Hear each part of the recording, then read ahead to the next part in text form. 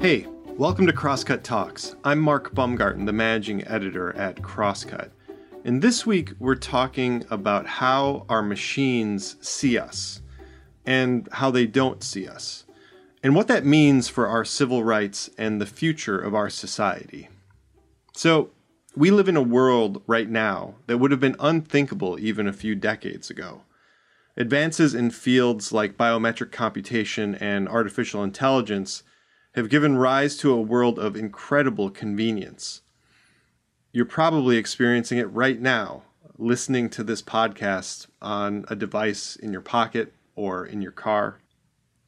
There's a vast storehouse of knowledge available to us all with a touch or a whisper. And this technology not only speaks to us, but it also seems to know us. But while our technologies have the sheen of something very new, they contain something very old, the racism, sexism, and other discrimination that has long been part of our history. The machines we have made don't just suffer from the ills of our society, they threaten to perpetuate them. And as this technology becomes more and more ubiquitous and invasive, it may become a threat to our civil rights. That's the argument being made by Coded Bias, the latest documentary from award-winning filmmaker Shalini Kantayya. The documentary tells the story of this moment we are in through the researchers and activists who are working to understand the technology and doing whatever they can to sound the alarm about a future where our prejudices are hardwired into the technologies that run the world and where our freedoms are severely limited. The film premiered at the Sundance Film Festival, and it later ran on PBS as a part of the Independent Lens series. Then it got a really big signal boost earlier this month when Coded Bias was picked up for distribution by Netflix. Shalini had just gotten news of this when she sat down with me for Crosscut's monthly event series At Large late last month. She was joined by one of the expert voices from the documentary, Meredith Broussard, who, among many other things, is the author of Artificial Unintelligence: How Computers Misunderstand the World. So, if you haven't seen the documentary yet, I encourage you to do so. And I think after hearing this conversation, you're going to want to. This is sobering stuff, but it's also just deeply interesting. It will change the way you think about the everyday conveniences you enjoy. And I think it will also give you some hope that our future is still in our hands. As always, you can email us at talks@crosscut.com. I hope you enjoyed the conversation. I know I did. Okay, on with the show.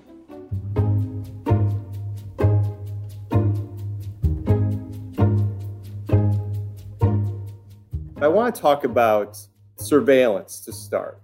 And at one point in this film, one of the subjects, Silkie Carlo from the organization Big Brother Watch in the UK, pulls out a copy of 1984, which of course is George Orwell's dystopian novel about a place where surveillance is all-encompassing.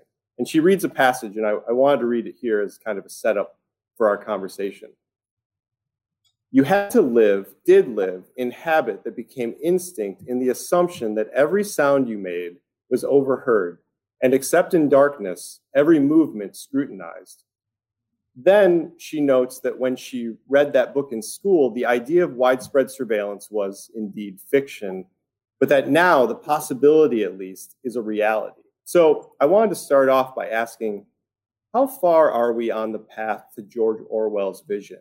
And how far are we from the point of no return? Oh, that is such a fantastic question. And you've just made my night by starting the night with Orwell, the book that I read when I was 16 and essentially changed my life. I think when I was 16 and read that book, it blew my world open. And I think Silkie Carlo says it right when she said, you know, when we read this as children, we thought this is a world that could never be. And now we're so increasingly living in that 1984 reality. And I think, you know, I didn't really feel connected when I started making this film because I think these issues are often talked about with the word privacy.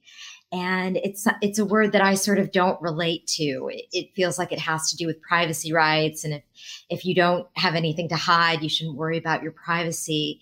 And I think the word that I more identify with, that I think is more accurate for the age that we're living in, is an age of invasive surveillance.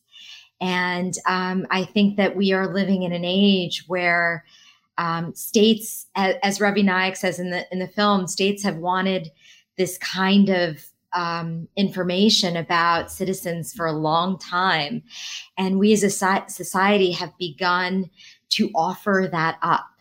And as democracies, we have essentially picked up the tools of authoritarian states without any democratic rules in place about how these technologies should be used, without any guardrails in place. And I think we're much closer to 1984 than we would like to be. I think the science fiction and documentary is sort of a reality that's closer than is comfortable. You know, another thing that Sylvie says is that surveillance is affecting how we develop as humans, which I think is interesting to just think about the sort of warping, shaping effect that it may have. Meredith, how is it changing our humanity? Well, I feel really fortunate to be one of the last generation to grow up before the internet, right? So all the stupid things that I did when I was a kid are not preserved in social media in amber. And I'm really grateful for that, because I want to believe in the possibility of change. I want people to be able to do stupid stuff when they're kids and realize that it's stupid and, recover from a mistake and grow. And if we have this idea of invasive surveillance, and we have this idea that everything has to be tracked all of the time, we're not leaving people room to grow and change. And I think one of the really powerful things about this film and about Joy's work is that it gives you this really visceral understanding of what's going wrong with algorithmic decision making, and also gives you the hopeful idea that it's not too late.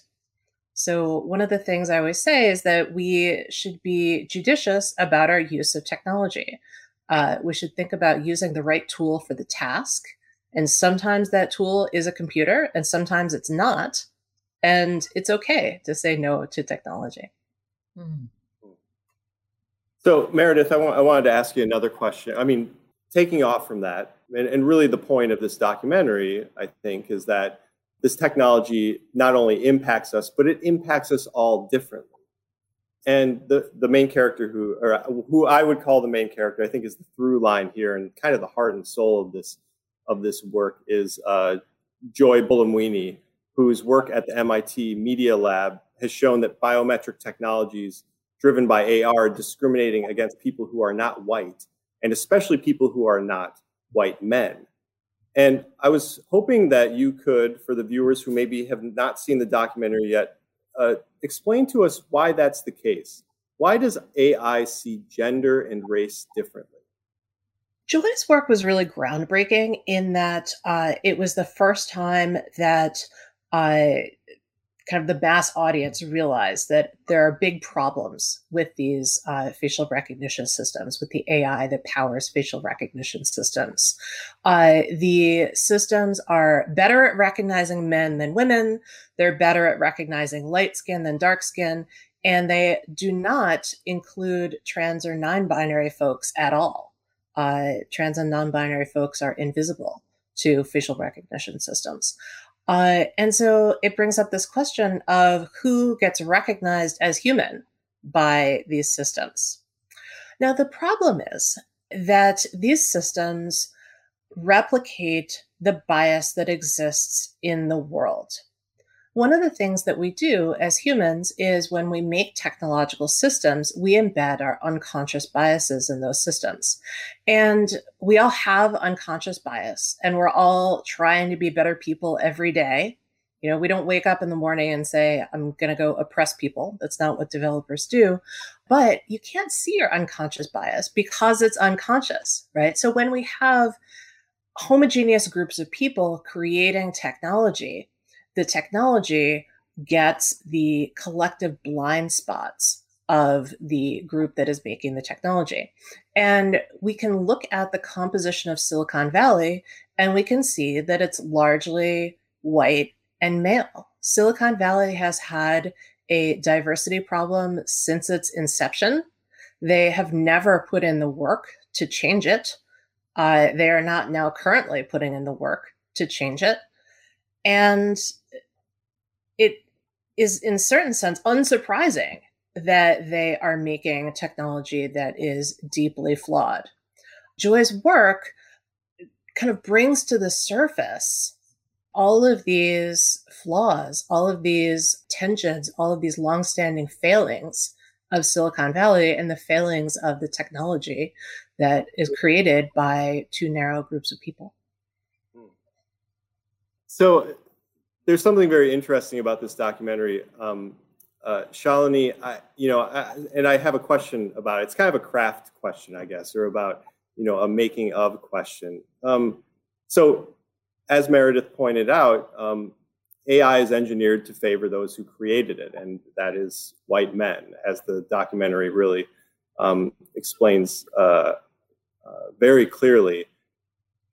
Yet, so many of the sources, almost all of the sources that you rely on in this documentary are women, or at the very are not white men.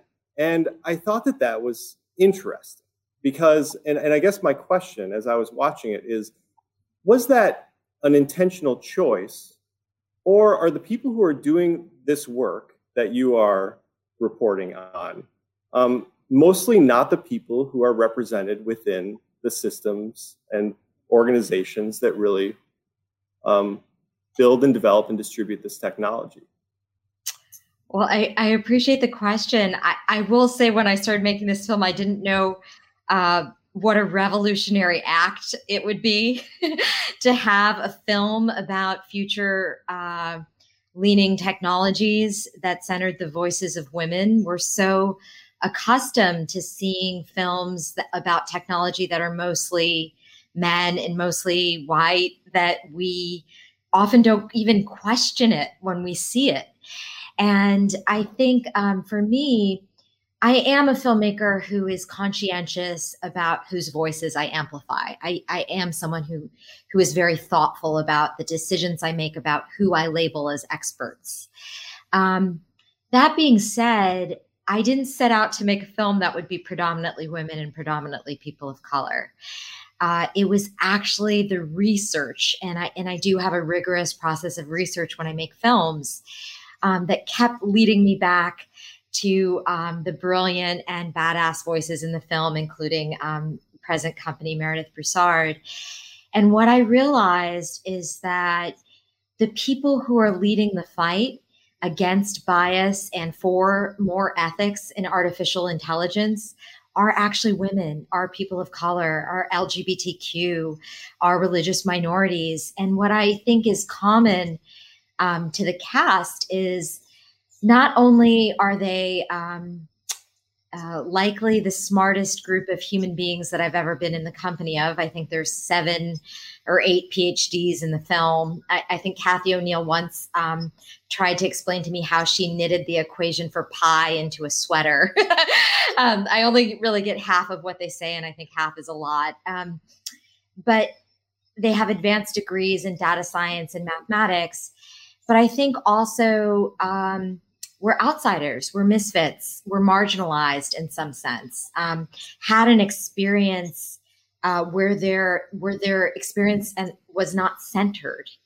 And that allowed them to shine a light into some of the unconscious bias of Silicon Valley. And so it's been my experience in the making of the film that the group of people, that the demographic of people represented in Coded Bias is actually quite representative of who's leading the fight for ethics in AI. And Meredith, I mean, you're a part of this community, so can you describe the community for us? I mean, what is it close knit? I mean, I know that Joy has created the Algorithm Justice League, which is a part of this film, and are you a member of the AJL? And I am a proud member of the Algorithmic Justice League. I took their Safe Face pledge when it came out a few years ago, and they have a really exciting new initiative going on about proactively finding the problems in artificial intelligence systems. The community, when I started working on AI ethics, the community was pretty small, and I feel really, really grateful that the community has blossomed as much as it has. Kathy and I were friends before the film. Like all of us are friends and colleagues who appeared in the film.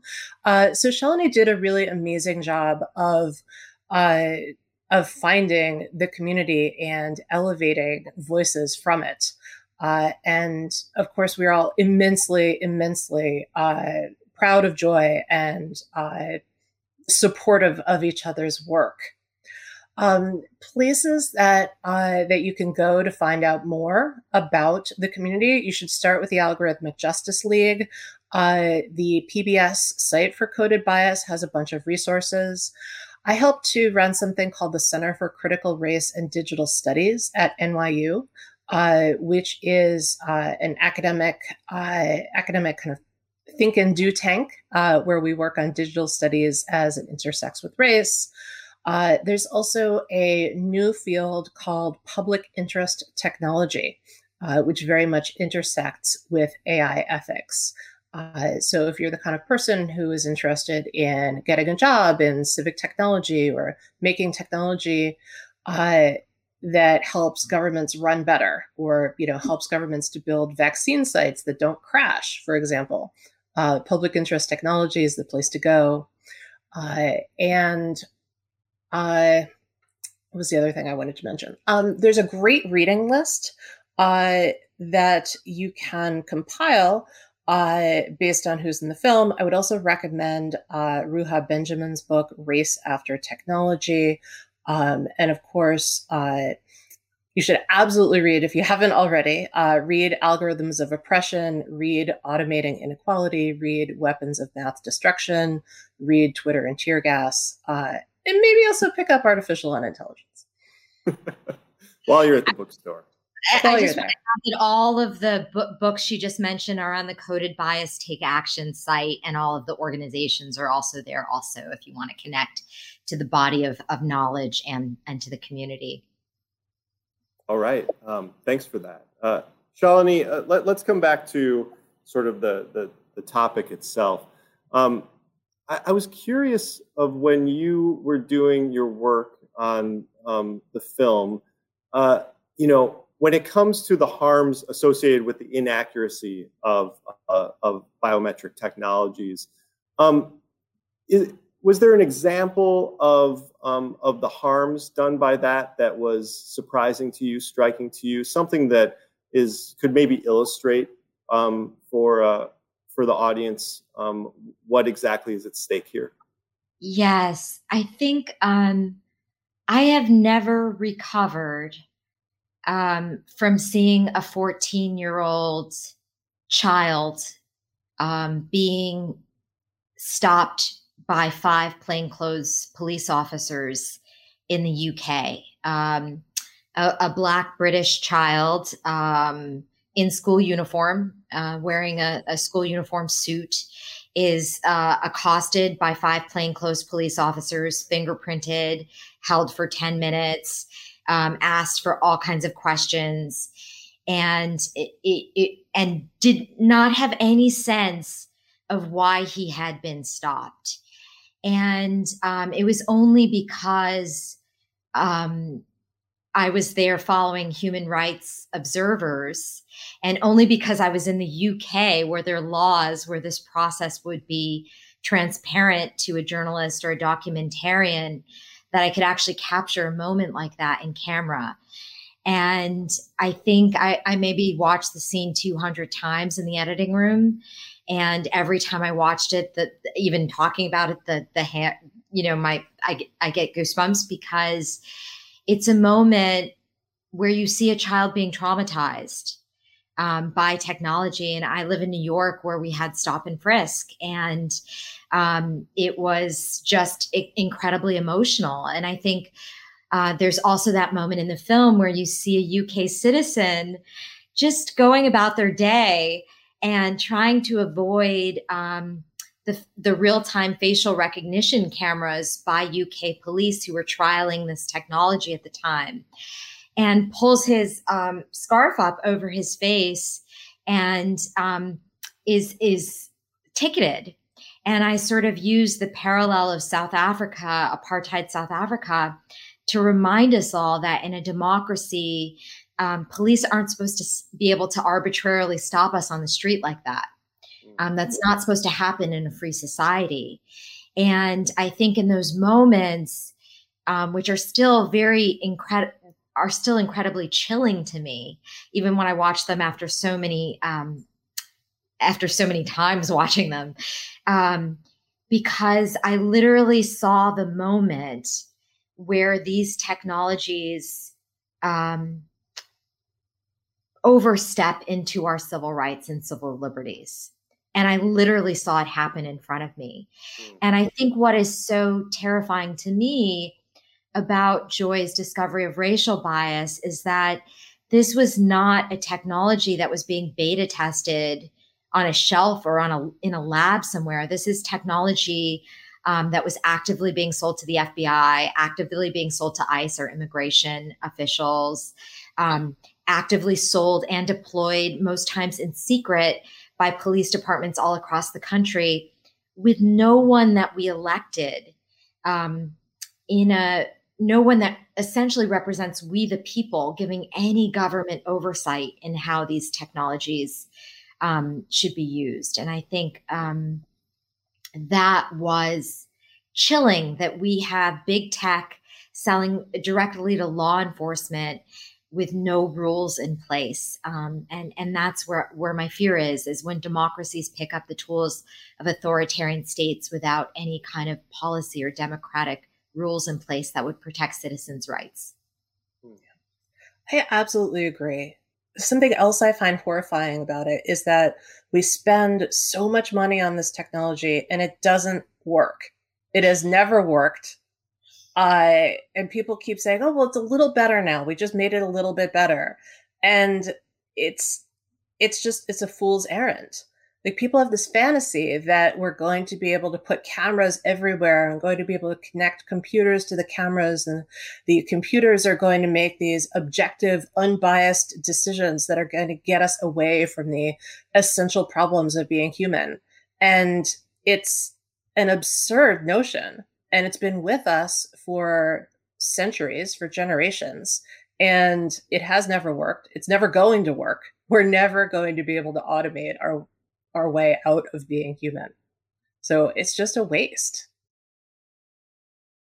We'll be back with more after this message. Ready to take your travels to the next level? Alaska Airlines is committed to providing a higher standard of safety and cleanliness throughout your journey. From mask requirements and touch-free options to HEPA filters on board and everything in between. Plus, their award-winning loyalty program, Mileage Plan, makes it easy to earn and redeem miles wherever you go, including destinations worldwide, thanks to their One World Alliance membership. If you're ready to land a low fare, next-level care, and the best experience in the air, book now at alaskaair.com.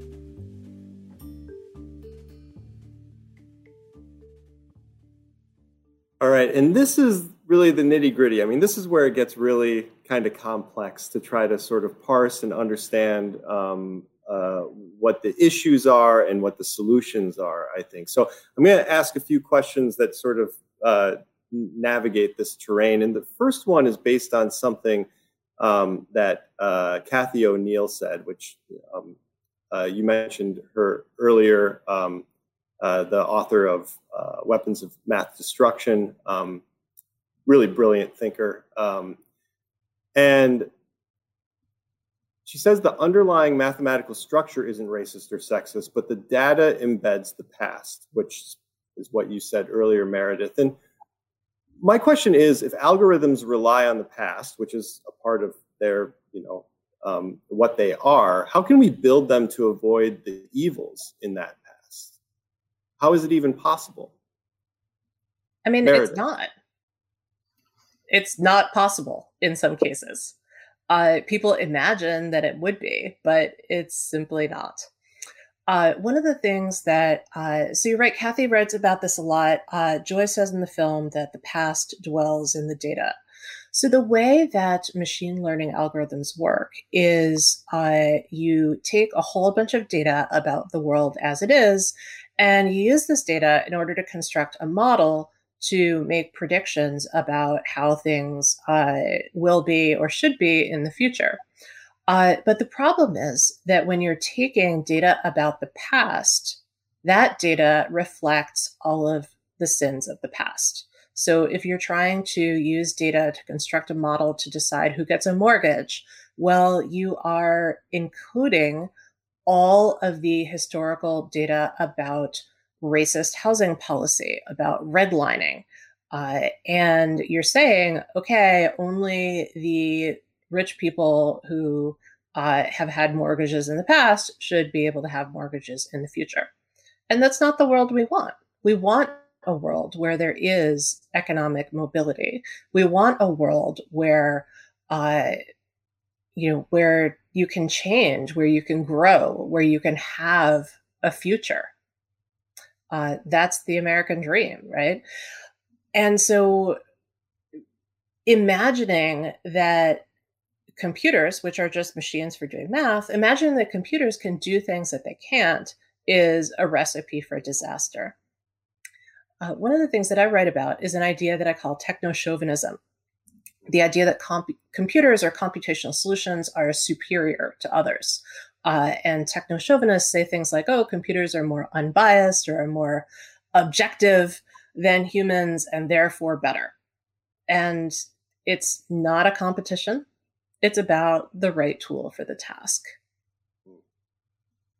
So should we just abandon algorithmic thinking? I mean, is it, or just, put it in its place and just apply it to places where it feels like it will do no harm?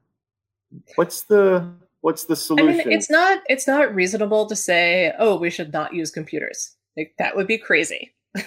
Computers are great. I write a lot of code. I build AI tools for investigative reporting is what I do in my academic research. And computers are great. We should use computers for the things that computers are good for, and we should not use computers for the things that the computers are bad at. And when it is clear that computational decisions are racist or sexist or ableist or ageist, we especially should not use computers then. So this, I think, speaks to this other thing in the documentary, which is that there's the inaccuracy, but then also there's the way that the technology is employed and what it's intended for. There are examples of targeted advertising, credit scoring in China, creating a kind of caste system there, and biometric technologies being used to surveil people living in certain communities. These are benefiting some people while trapping or even targeting other people. And so I came away from the documentary just wondering, there's a part of the documentary that's focused on improving the efficiency of these technologies so that there is sort of equal recognition of all people. But the question that's hanging out there for me is, if we are perfecting that technology, aren't we just creating a more efficient tool of oppression? I think you're right about that. I think that there's a few things. I think Silicon Valley has a radical exclusion problem, and there's the gaze of technology. I'm a filmmaker, so we're sort of used to talking about the white male gaze in cinema or in filmmaking, or you had campaigns around the Oscars that sort of highlighted that. But I do think that's only one issue that we're dealing with these technologies. And I think that often when I speak to technologists, they just say, oh, you just had bad data. We can just fix the data and everything will be perfect. And I think where I differ, and why I'm so grateful to people like Meredith Broussard for giving me an education, because I think some of this has to do with our own literacy as a society, and the fact that, your 10-year-old is going to start using these technologies and we don't actually really understand how they work and what they can do and what they can't do. But I think for me as a filmmaker, one of the things I tried to highlight in the film is that it's really not about building the perfect algorithm. It's about building a more humane society. And I think, what Meredith Broussard's book, Artificial Intelligence, points out so well is that we've been sold a bag of tricks about this idea of the solutionism, this great white knight of technology that's going to perpetually save us from every problem that we have. And sometimes the best solution is actually a more human one. And so what I hope Coded Bias does is help reframe the conversation around, is our goal to be as efficient as possible? Because we all have that moment like in China where we're like, wow, I could buy a candy bar with my face. That's really cool. How efficient. I could pay for dinner with my face. I don't have to think about who I can make friends with. I can just look up how many Instagram followers they have. That sort of algorithmic obedience training that Cathy O'Neil talks about. But I think to me, part of it is about the way that we're using technology and how we build a more human-centered society where the tech is in service of human beings and not the other way around.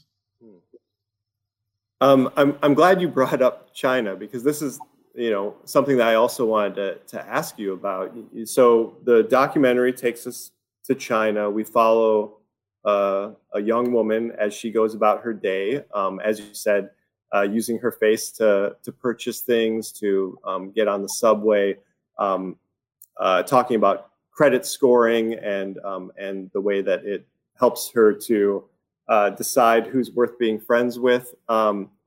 And at the end of it is such a surprising part of the film, because I think that the expectation is that you're going to tell a story like that, and then there's going to be some big payoff that shows how horrible it is. But really, the subject that you're following really likes it. It's very convenient. It is a world within which she moves smoothly and finds to be very satisfying. And it is really, it's brave filmmaking to have that in there and let it sit with the viewer and not be heavy-handed about telling the viewer what to think about it. And so I have to ask this question, which is that example sets, which is that, is it really so bad? Is it possible that there could be a future where we are as happy as the woman you followed in China is? Could we all love Big Brother? Yeah, could we all love Big Brother? Could we all love Big Brother? Well, I think that I think that vignette is sort of a dark mirror episode inside of the documentary. I think it's important to point out that China doesn't have freedom of press, and I would have endangered someone. It would have been dangerous for someone to speak up against the social credit score. We didn't. What she said was exactly what she said. I was as surprised we were in the edit room. I didn't get real time. I didn't get real time translation. And so it wasn't until editing months later that I actually got the translation. And my editor and I were all like wide eyed, like we couldn't believe, especially because she looks sort of counterculture and she's a skateboarder. And at the same time, I thought it was so important to represent, because we want to think that that's a galaxy far, far away, But I think that young woman is actually a reflection of ourselves. We all have that moment where like, I'm going to press a button and a car is going to come, and I'm not going to think about labor rights of what happens to that driver if his score falls behind or her score falls behind a 4 point something, which is when they throw you off the platform. This black box algorithm throws you off the platform. And I think when she talks about, I don't need to judge anyone, I can save so much time about who my friends are based on this social credit score. Well, how often have we judged someone based on how many Instagram followers they have or how many likes they got on something? And the way in which Cathy O'Neil says so poignant in the film, she calls it algorithmic obedience training, and the way that we are being trained by these systems. And I think if there's one thing on the cutting room floor that I agonized about, it is Meredith explaining that these algorithmic systems are based on popularity, and what is popular is not always good. And so to me, that China episode is that sort of vignette within the documentary is just such a reflection of where we are as democratic societies with this technology, that we're on the precipice of that and we're sliding into it without even knowing. There's a sense of inevitability to kind of where we're headed when it comes to algorithms, that this is just that this train is not stopping, that we are going to continue to become more and more immersed in this technology. And yet this documentary shows people fighting, and fighting in a lot of different ways. I mean, I think that was actually one of the things that's really interesting here is that you have Big Brother Watch, which is doing some real, like almost direct action kind of activism.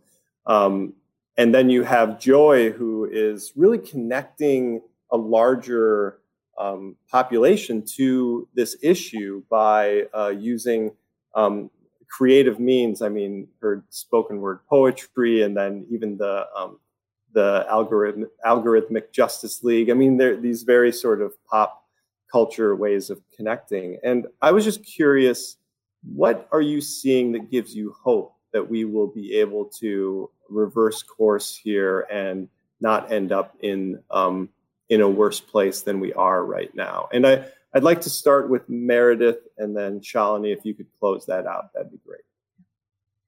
Well, Mark, I'm going to disagree with you a little bit. Okay. I don't at all think that it's inevitable that algorithms are going to take over. One of the things that I care a lot about is empowering people around technology, building computational literacy so that people feel empowered to push back, to fight back. We do not have to close our eyes and think of England. When it comes to technology, we can speak up in a democracy and say, no, we do not want racist facial recognition algorithms used at our airports. And in the wake of Joy's work, there have been several important steps. Cities like, I always have to write this down, Berkeley and Oakland and Somerville and Brookline and Northampton and Cambridge have all banned use of facial recognition technology by police. In the wake of Joy's work, the big tech companies announced that they were putting a pause or stopping entirely selling facial recognition technology to police or developing it for police.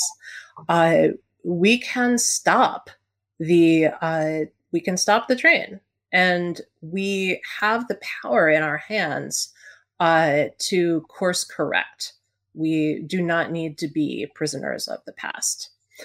So I think that for many years, we were sold a bill of goods around technology. We were told, oh, it's too hard.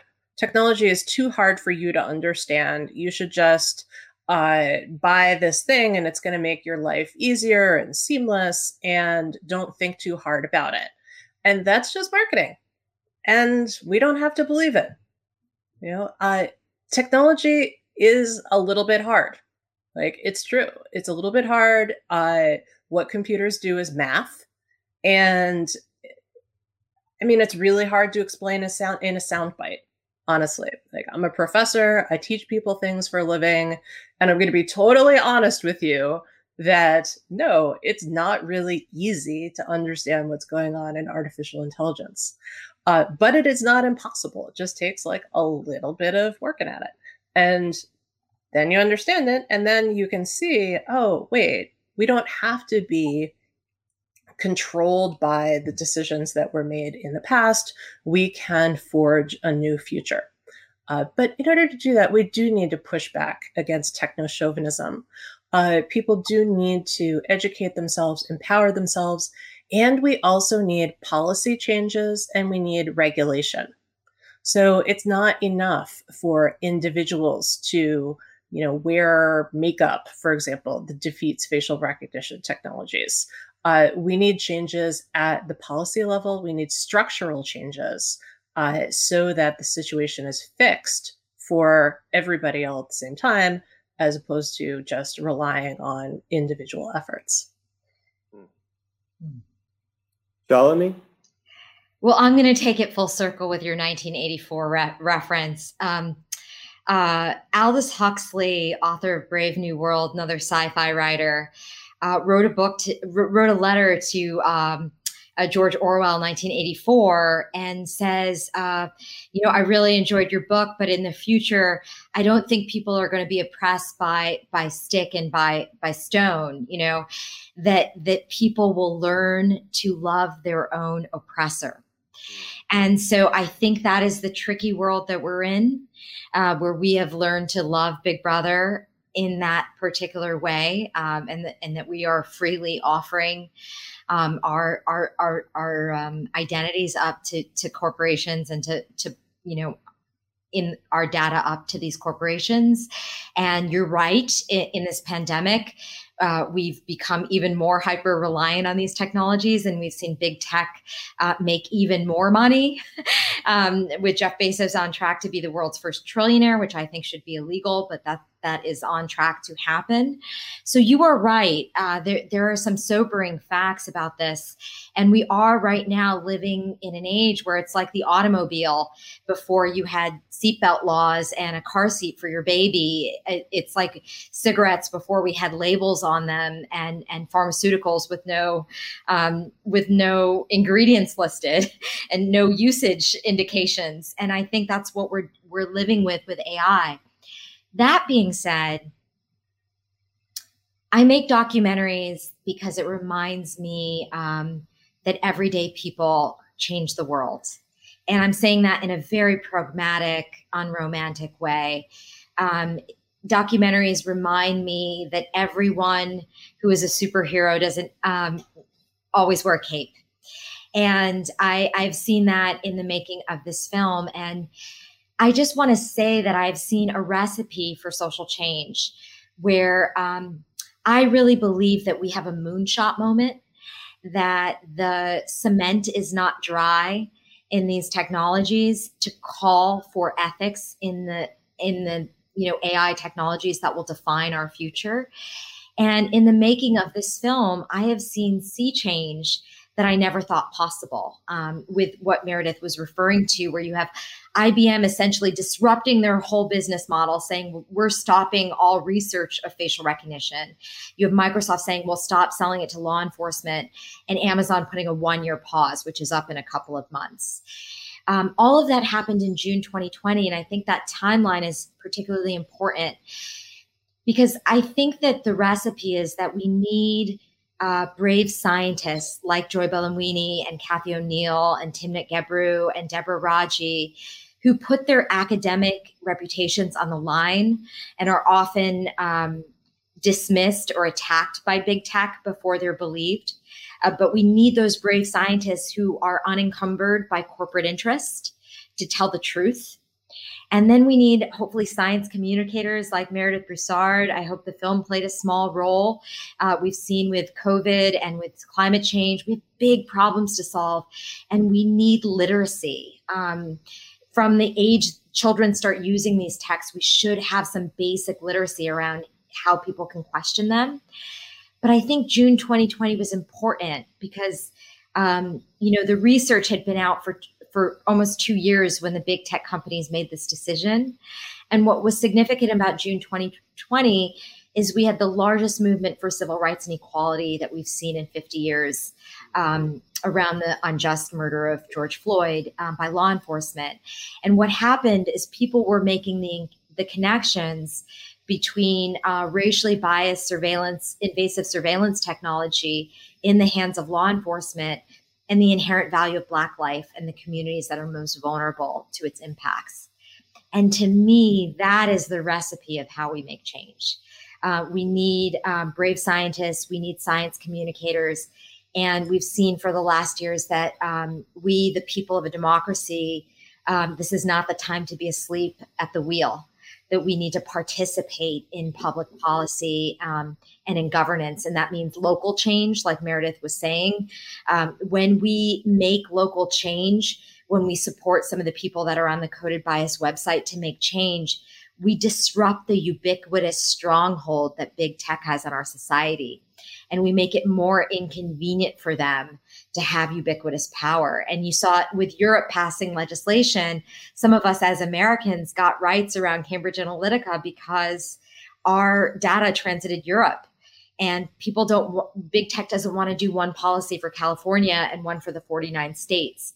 And so the more that we can act and push for local policy, the more we can disrupt this ubiquitous tech. So I really believe we have a moonshot moment, and that the future is really a script that we're all writing together.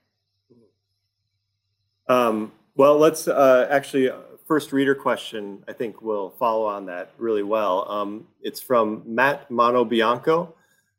Matt says, toward the end of the movie, Joy and several others testified before Congress. This seems to have created a heightened awareness of the issues and dilemmas. Afterwards, there is a comment that there is still no U.S. federal legislation guidelines establishing guardrails. Can you speak to what is happening since the film was finished in the United States? Yes. Well, that was an incredible moment because we saw Jim Jordan, right-wing Trump-supporting Republican from Ohio, agree with left-wing AOC from Queens, Democratic, and they both agreed. And I saw both sides as something we don't see on television, which I saw bipartisan support for something. And I think we lost a lot when we lost Elijah Cummings. There was supposed to be a bill on the table out of that committee that never happened because we lost Elijah Cummings. And so there is some federal law. None of the advocates I've talked to have very much hope that we'll pass federal policy. So I think right now our biggest hope is at the state and local level. So another question about what's being done, what can be done. Mary McLaughlin from Seattle asks, I use the dropout, rebellious, do not want to participate strategy. It is not that successful. What should I do? How do we empower ourselves democratically? So what can people do on an individual basis? Meredith? Well, I think it's about individual action and action at the policy level. There is the Facial Recognition and Biometric Technology Moratorium Act. There is the Algorithmic Accountability Act. There is legislation being proposed. It is not necessarily passing, but it is being proposed. So we can work to get these kinds of laws and policies passed so that, as Shalini said, the changes percolate through the system. California has a Data Privacy Act now, and all of us benefit from that because the developers are, it's just too complicated to make something work for individual states. So we're all benefiting from GDPR being passed in Europe, from the California Data Privacy Act being passed. So let's pass more of these things. Find the place where it feels right for you to be an activist around technology issues and just push really hard on that. The ACLU of Massachusetts was very much responsible for getting the facial recognition ban passed in Cambridge and Somerville. So check out the ACLU, check out all of the resources on the Coded Bias website, and find the place that resonates for you and, start speaking up. Mm.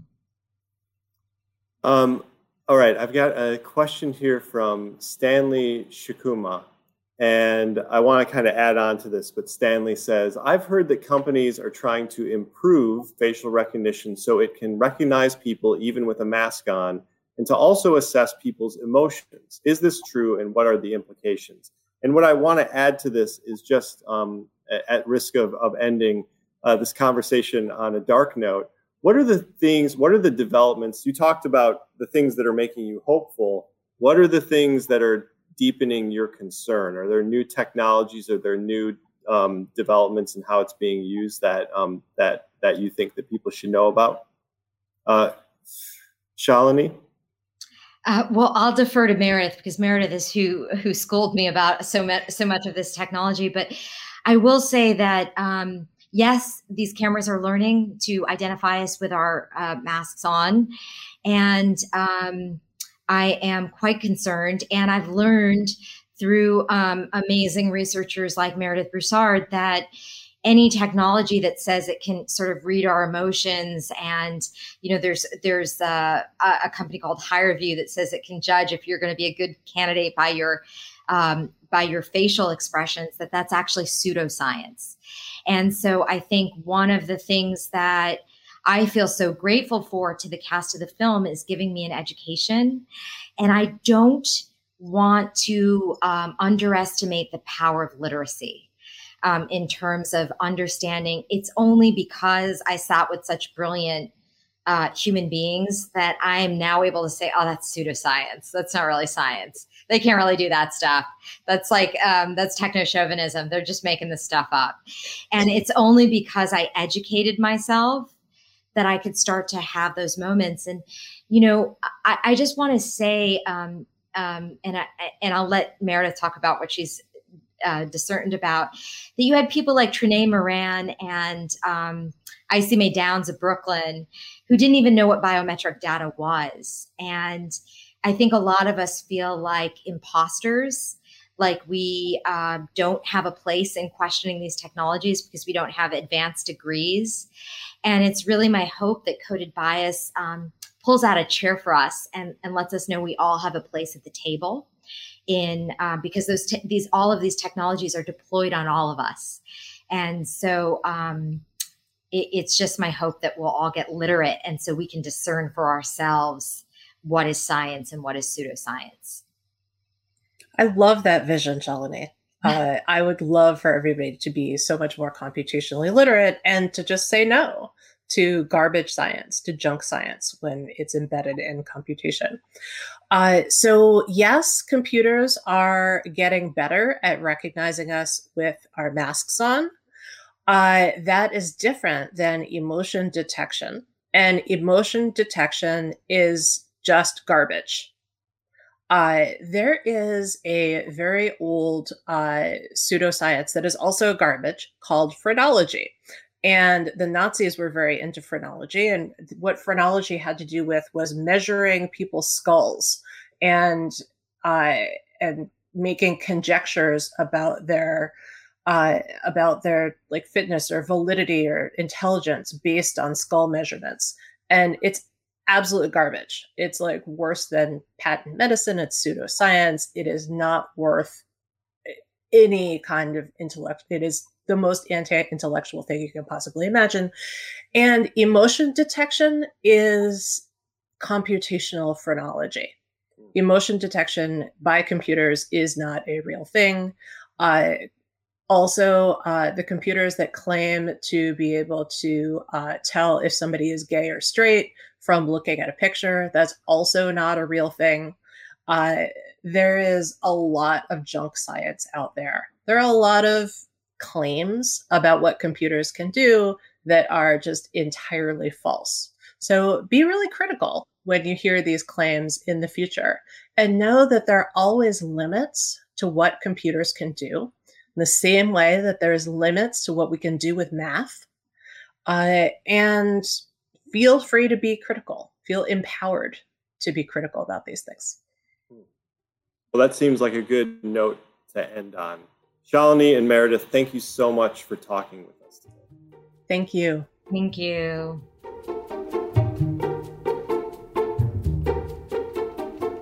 And that's it for this week's episode. Thanks again to Shalini and Meredith for the chat. And thanks also to the folks in the audience for their questions. If you'd like to be one of those audience members for a future Crosscut event, including the Crosscut Festival, which is coming in May, go to crosscut.com/events. This episode of Crosscut Talks was engineered by Rusty Bacall and Victoria Ralph, and the event was produced by Jake Newman and Andrea O'Meara. And Ann Krisnovich and Mo Klaub managed our audience engagement. If you'd like to subscribe to Crosscut Talks, you can do just that on Apple Podcasts, Spotify, Stitcher, or wherever you listen. For the latest political, environmental, and culture news from the Pacific Northwest, visit crosscut.com. Crosscut Talks is a product of Cascade Public Media. I'm Mark Baumgarten. We'll be back soon with another conversation.